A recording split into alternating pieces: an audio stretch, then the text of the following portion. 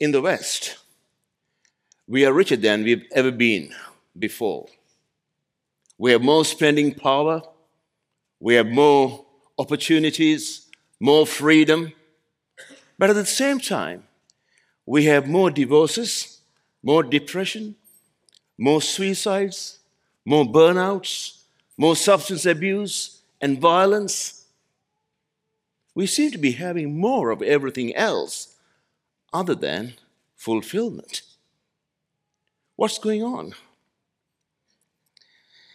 We have the answer in the Old Testament book called the Book of Jeremiah, written about 700 years before Christ. And in that book of Jeremiah, there's a remarkable description of the relationship between God and the ancient people of Israel. Israel was described as God's bride and God as her loving husband who was very faithful to her. But something strange happened. The people of Israel abandoned their God and sought after other gods in search of fulfillment. And the prophet Jeremiah uses explicit language to tell us about this breakdown in the relationship between God and the people of Israel. In chapter 3, verse 1, he accuses the people of Israel as, "You have lived like a prostitute with many husbands."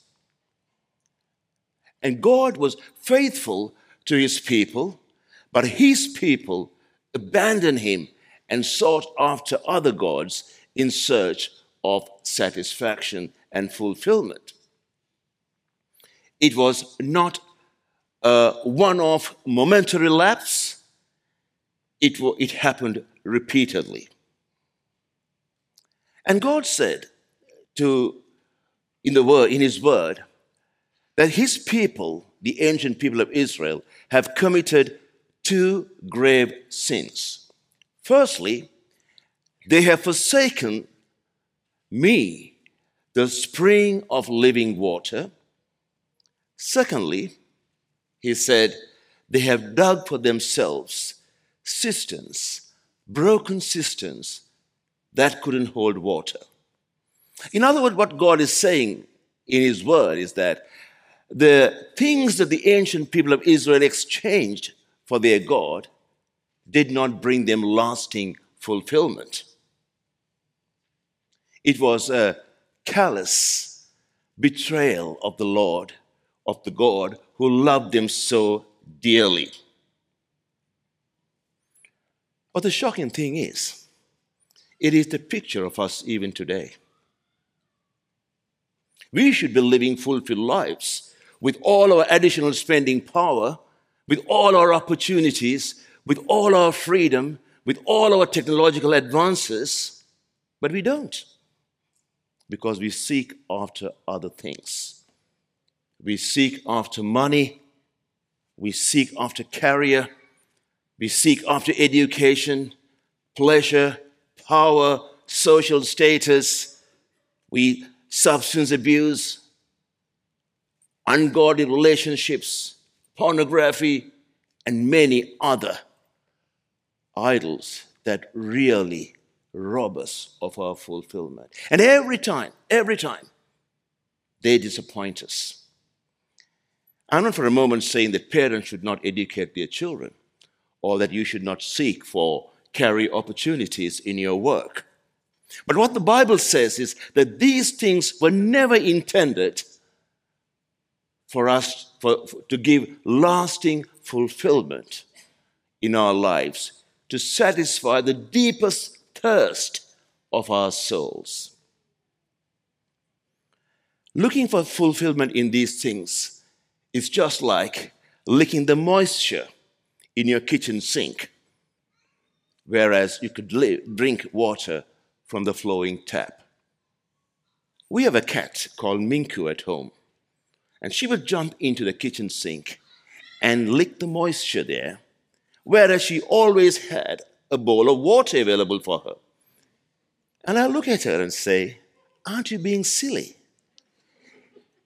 And that's how perhaps God might look at us and say, aren't you being silly to go looking for satisfaction elsewhere other than in me who loves you so dearly?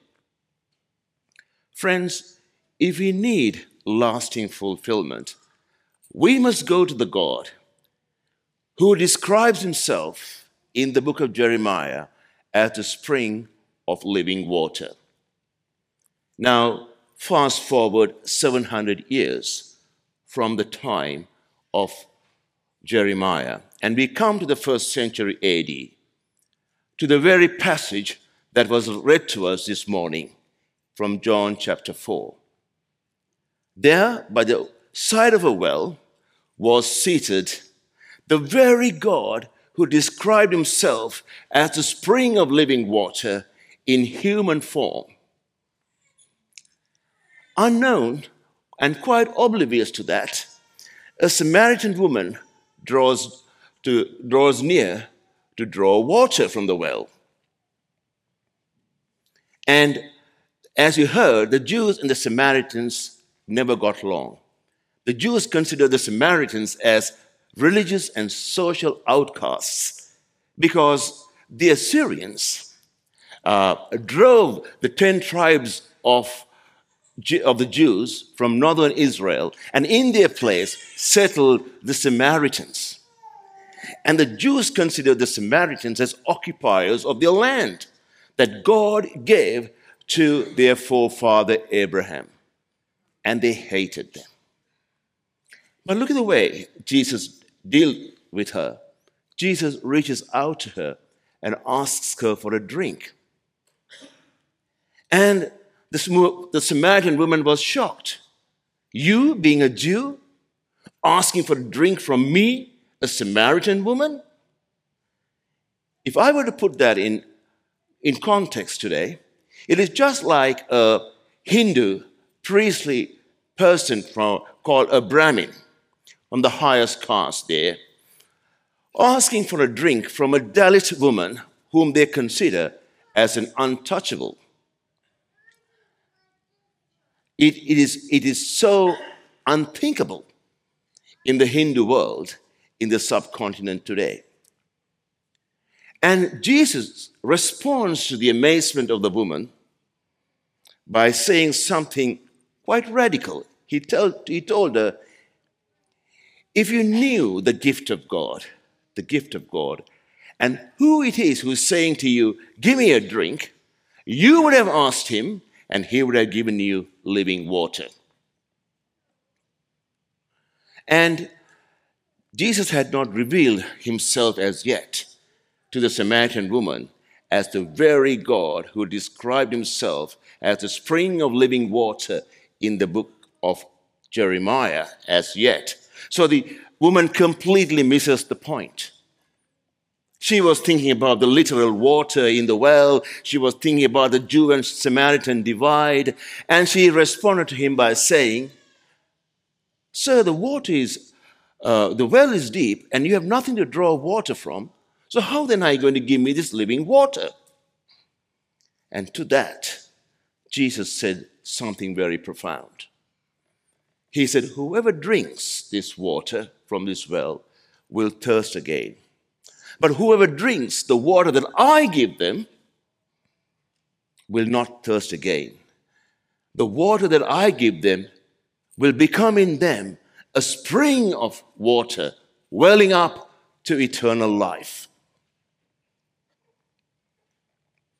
Do you hear what Jesus is holding out to this Samaritan woman and also to the whole of humanity?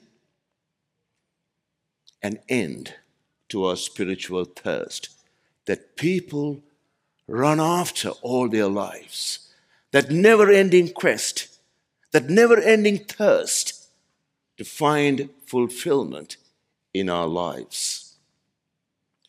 Jesus is telling that woman, don't lick the moisture in your kitchen sink, which may be your education, your your career, your money, your power, your position, your ungodly relationships, or any of those things which you seek after in search of satisfaction, which will never give you a lasting fulfillment in your lives. Come to the living water. Now, as we read the passage further, we realize that this woman had a checkered past. She has had 5 husbands, and the man that she was living together with was not her husband. Do you realize why the Holy Spirit of God has put that there? Do you realize the significance of that?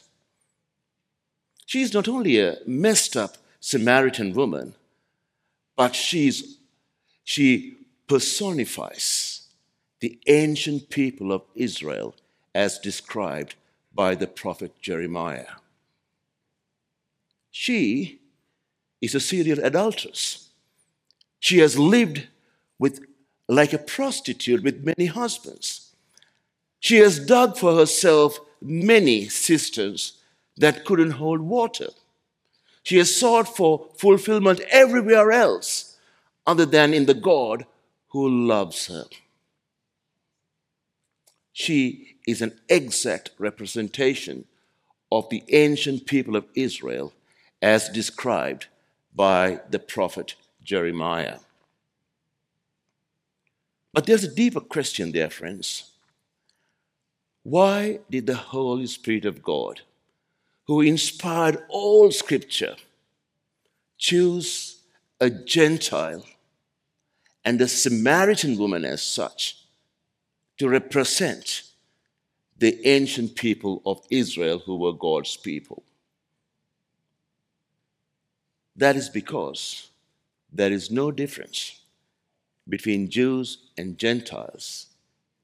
Jews and Gentiles alike have the same problem of rebellion against God.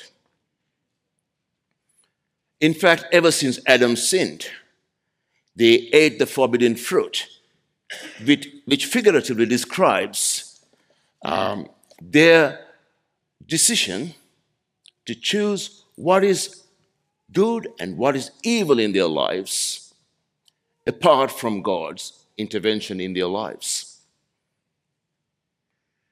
They were saying, I'm going to rely on my own judgment, God.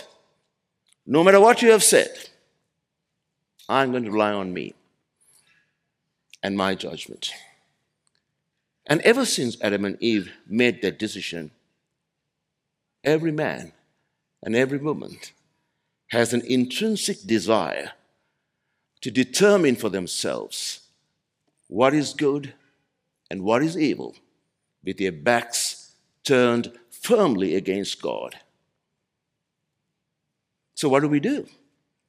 We go looking for satisfaction everywhere else other than in the God who loves us. For all of humanity, there is only one solution: Jesus Christ, the righteous. He is the spring of living water.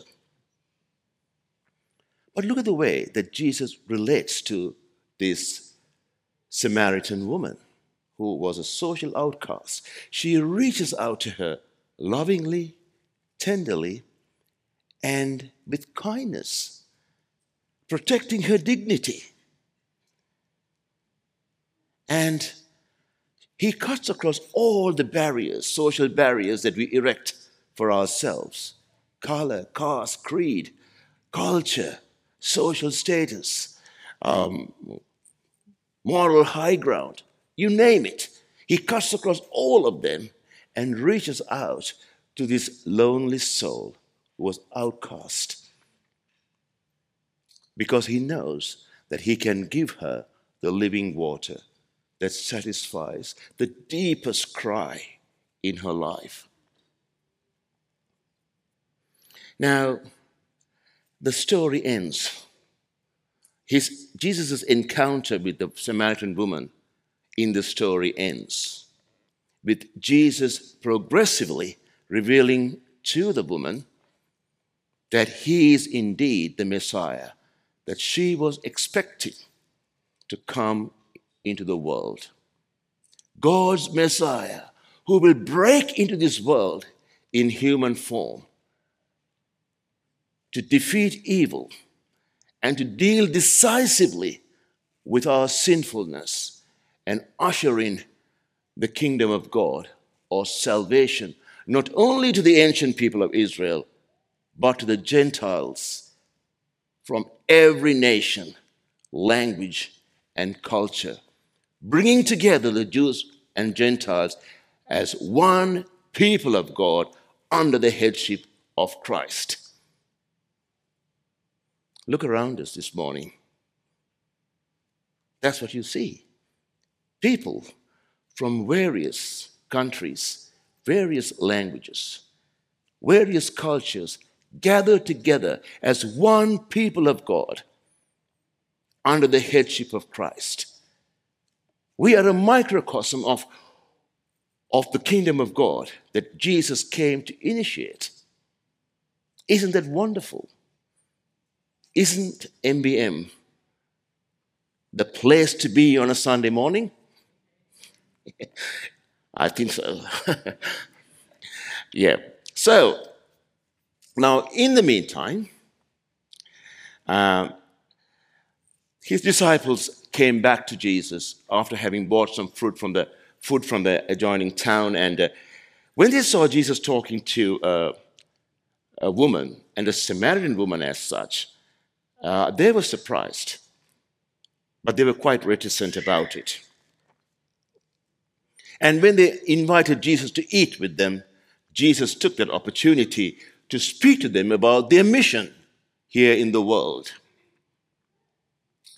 Jesus explained to them that the harvest of the souls has already begun in the history of salvation, and that Jesus himself is playing an important role in the harvest of souls.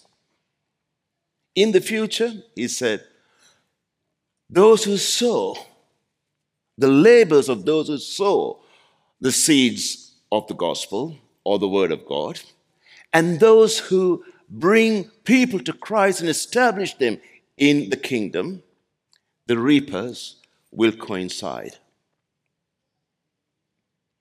So that's because of that, we should not be disappointed when we speak about Jesus to others if they don't turn to Christ immediately.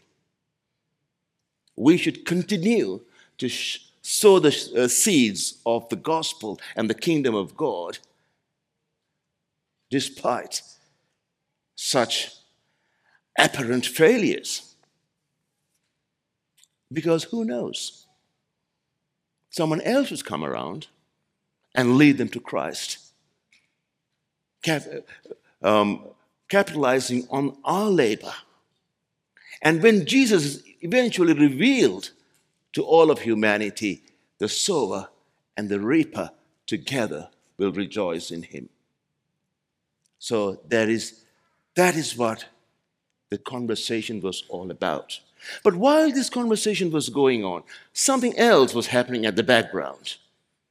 The woman ran into the village and started to sow the seeds of the gospel or about the Messiah to the villagers very passionately.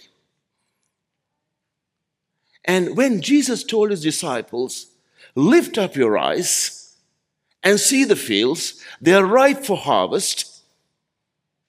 And when the disciples lifted up their eyes, what did they see?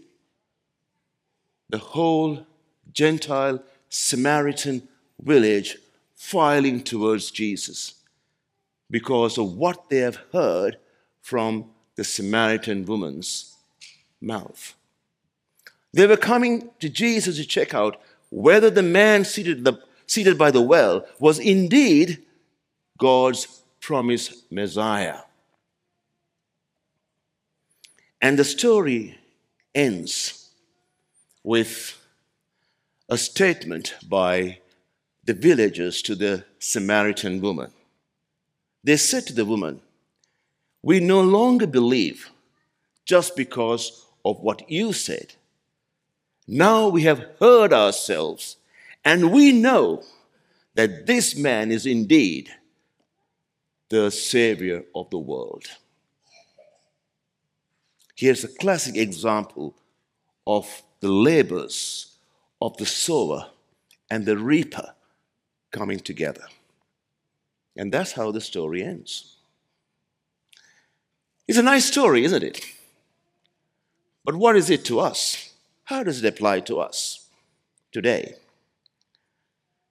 Friends, Jesus has just demonstrated to us that he could work with a social outcast, a person with a checkered past, as his instrument, as his vessel to drain the living waters to others and bring many to salvation. And because of that, every one of us here, without exception, has got work cut out for us to proclaim the gospel of Jesus Christ passionately in our community, like the Samaritan woman. Look at what she did. She left her utensils by the well and ran into the village to speak to the people, the very people she was trying to avoid earlier. She was passionate for Jesus because she has found in him the Messiah. And that Messiah had satisfied the deepest cry in her soul. May I lovingly ask you, friends, this morning, are we passionate about Jesus and his gospel?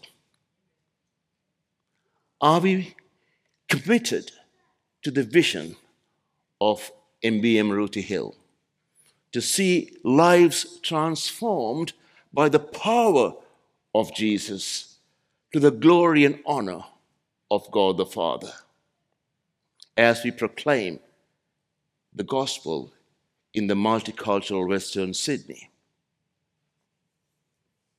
There are many people in our community hurting very badly because they are looking for fulfillment in all the wrong places. And would we please plead the case of Jesus with them, lovingly, with humility, with passion and conviction? That is the reason God has brought us here as a church. And if we do, perhaps the empty space at the back of this auditorium and the unused chairs will soon start filling up with people from various countries, languages, and cultures who have come to know the love of Christ and his salvation through the power of Christ, to the glory and honor of God the Father through our ministry under God. May God help us to do just that. Let me pray for you. Lord, our Heavenly Father, thank you for your Son, our Lord Jesus Christ, and what he did on the cross for us. Thank you, Lord, that he uses the weak things of this world to confound the mighty. He uses the foolish things of this world to confound the wise. Lord, give us a conviction, Lord, that every one of us without exception has a role to play in bringing others to the kingdom of God. Father, we pray that you will lead this church to be boldly proclaim your gospel, to love one another as you have loved us, so that we can accomplish the mission for which you have called us. In Jesus' name we pray. Amen.